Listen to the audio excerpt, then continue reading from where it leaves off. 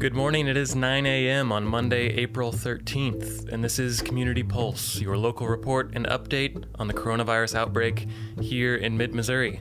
Joining me, as usual, by phone this morning is Dr. Elizabeth Alleman, local family physician and host of Your Health Matters. Good morning, Elizabeth, and thanks as always for joining us. Good morning, Tim, and happy day after Passover and Easter. Yes.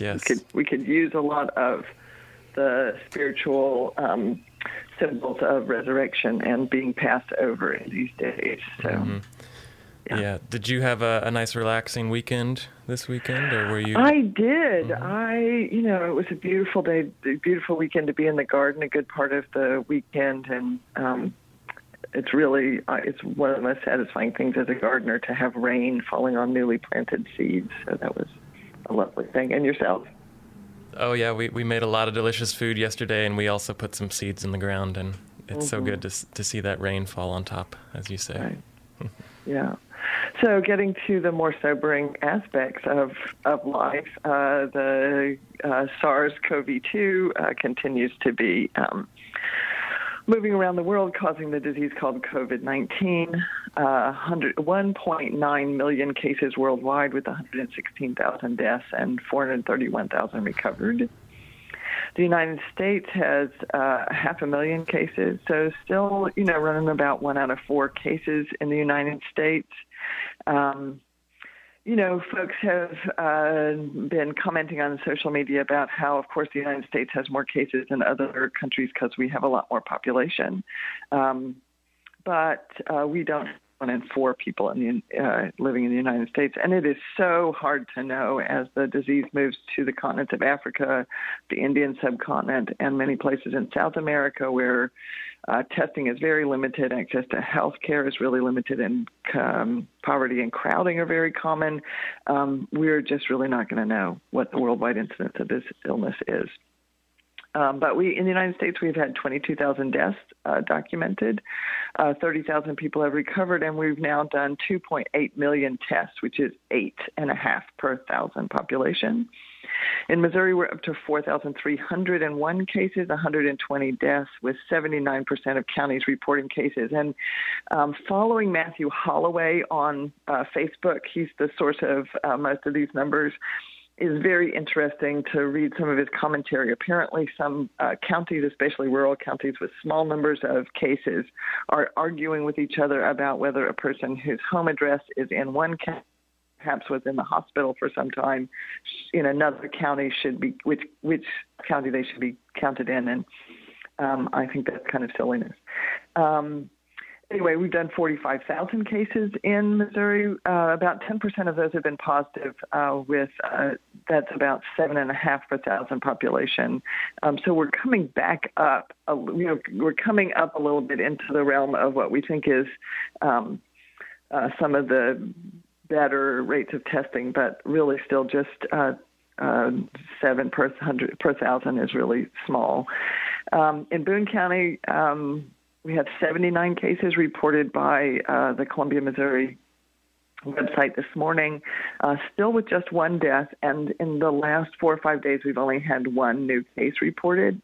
However, one of the more recent cases was reported in a assisted living facility, which is really concerning to me. The hospitals, elder care, community dwelling places, prisons, are places where people often live in close quarters, cared for by a staff that circulates around, similar to a cruise ship. And we'll just have to see. I'm hoping that this facility is testing everybody and really implementing the best social distancing they can. So I'm hopeful that will not be as devastating as the initial cases in the care facility in Washington State were. So that's a thing that I'm watching. The other thing that Matthew Holloway is reporting is from the Missouri Hospital Association. Availability of intensive care unit beds is 31%. That's up from about 23% on Friday. Ventilators are 61% available, and that is down from Friday. So, but still some availability. We have not overwhelmed our local hospitals, which was what one of the primary reasons for flattening the curve was. So that's the stuff. There's been some interesting preliminary studies, all of them small, all of them problematic, that have been giving us some information. One is a study of masks where they had people who were actually COVID positive cough into basically a petri dish of viral media. First without a mask, then with a surgical mask, and then with a homemade mask, and then again without a mask. And basically what it showed, again, it was a small number, I think only 3 people, but what it shows is that neither the surgical mask nor the cotton mask seemed to change how much viral load got into the medium. So we've been really hopeful that these masks would be better than nothing, and it's not clear that they are in this very small preliminary study, and I'm hoping that people will use larger numbers and do some other modifications, see if we can figure out something that does work. There was an early study of remdesivir, which is an experimental antiviral drug that is being released for some compassionate use. It's in very short supply. They gave it to 53 patients and reported that 68% got better, which is better than, we don't know what that means. It was a small study. It was not randomized. Many people would like to be on this drug, and these people were chosen. We don't know what the chosen criteria are, and they also lost 8 patients to follow-up. So it's almost meaningless. All it really tells us is that people are using it, and they're collecting some data. And then we're also trying to change our terminology about asymptomatic spread. And this has been a question I've had when people say as much as half of the spread is from asymptomatic people. I'm wanting to know, are those people who never got sick, or are those people who didn't get sick yet? And it turns out it's even more complicated than that. They've also been including asymptomatic spread with people who don't have cough, fever, or shortness of breath, but if they had, say, vomiting and diarrhea, or they had a loss of smell, then they would be called asymptomatic. And I don't think that's what I've been thinking when they say half of people can spread it asymptomatically. So I'm just delighted that we're getting clearer information, and these are all early studies. But it seems like most of this asymptomatic spread would be really people with atypical symptoms or people who were pre-symptomatic. That is, they were going to get sick. They just hadn't gotten sick yet. And that is a little bit easier for us to trace once we get into contact tracing, because once somebody gets sick and they get tested and we know they're positive, then we can go back 3 to 4 days from before the onset of symptoms and find their contacts in those spaces. So those are some, random associated, random studies that I've been reading. And I'm wondering what's been on your mind, Tim. Well, personally, I'm thinking a lot about the local economic effects all of this is going to have as we go on week after week. A lot of the local businesses. I heard over the weekend MU's commencement ceremonies were canceled, and I know that's a big time when right. Lines are out the door at the pizza place on the corner, and restaurants are packed and hotels are full of parents in town. Right. And people are buying gifts, and very, very little of that is going to be happening come May. So right. I think we're going to be seeing ramifications of this well into the future. But it's really hard to say because we don't know how long this will go on. But that's what's been on my mind lately. Yeah, I've been thinking that too. The other thing I've been thinking about is if I was Queen of the World, which I know I'm not, but what would I recommend we start doing again first? It's not time to start doing these things. Please don't misunderstand me. But what would we do with Boone County, given that our numbers of deaths and cases seems to be leveling off at a pretty low level? Not the case in St. Louis. And so I've just been thinking about that. My proposal would be that we would first eliminate any penalties for breaking the rules, that people would no longer interact with law enforcement, get fined. I think that law enforcement has been some documented cases of law enforcement doing what seems to be overly enthusiastic policing of families and groups outside doing things that are perfectly within the limits.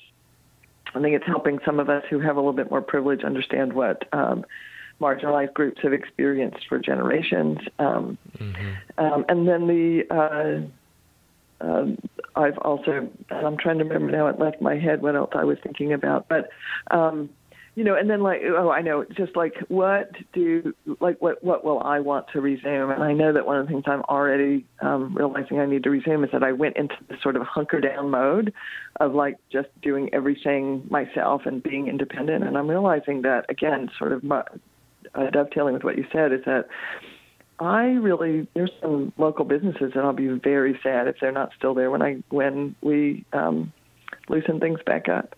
And so I'm just going to start to use them anyway. I'm not going in. I'm not going to stop social distancing. But, for example, my husband and I ordered out a meal from a restaurant we really love because I think that would be sad if that particular restaurant was there. And I'll be doing more of that, like spending more money.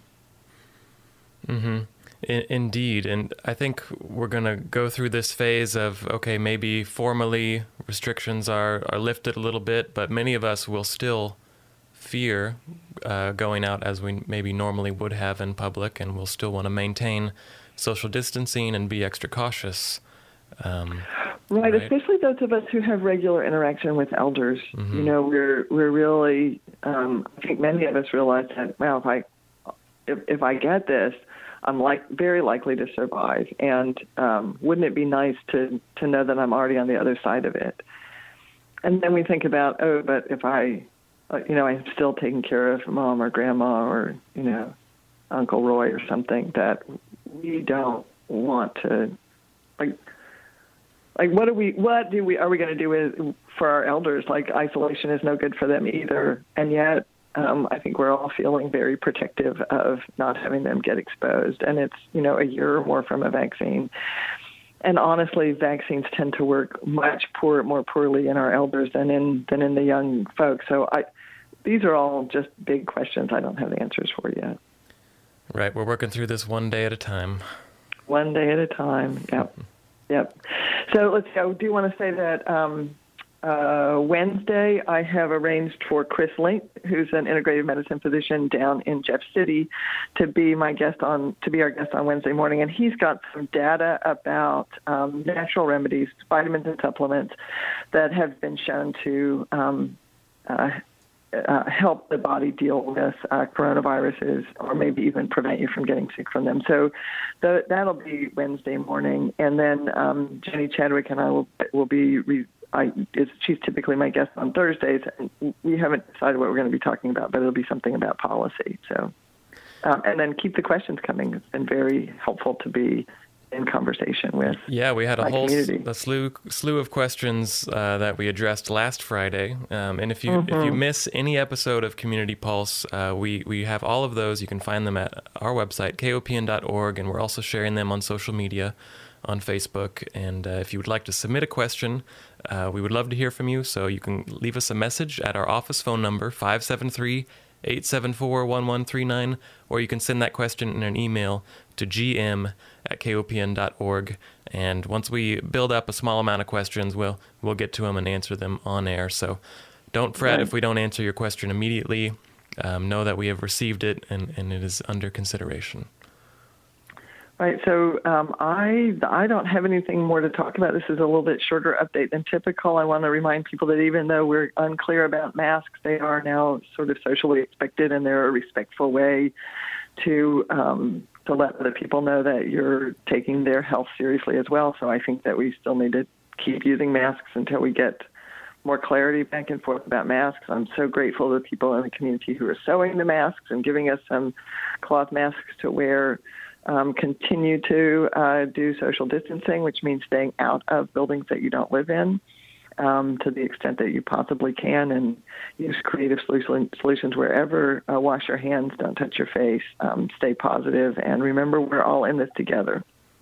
That's right. Well, thank you so much for joining us this morning, Elizabeth. Okay, bye. Once again, that was Dr. Elizabeth Alleman, local family physician and host of Your Health Matters, which airs every Wednesday at 6 p.m. on KOPN. That's it for today's edition of Community Pulse. You can find us here every weekday morning at 9 a.m. only on KOPN. And if you miss an episode, you can find them on our website, kopn.org, or on Facebook. Coming up next is an abridged version of Background Briefing, followed by Economic Update and The Laura Flanders Show. So please, stay tuned.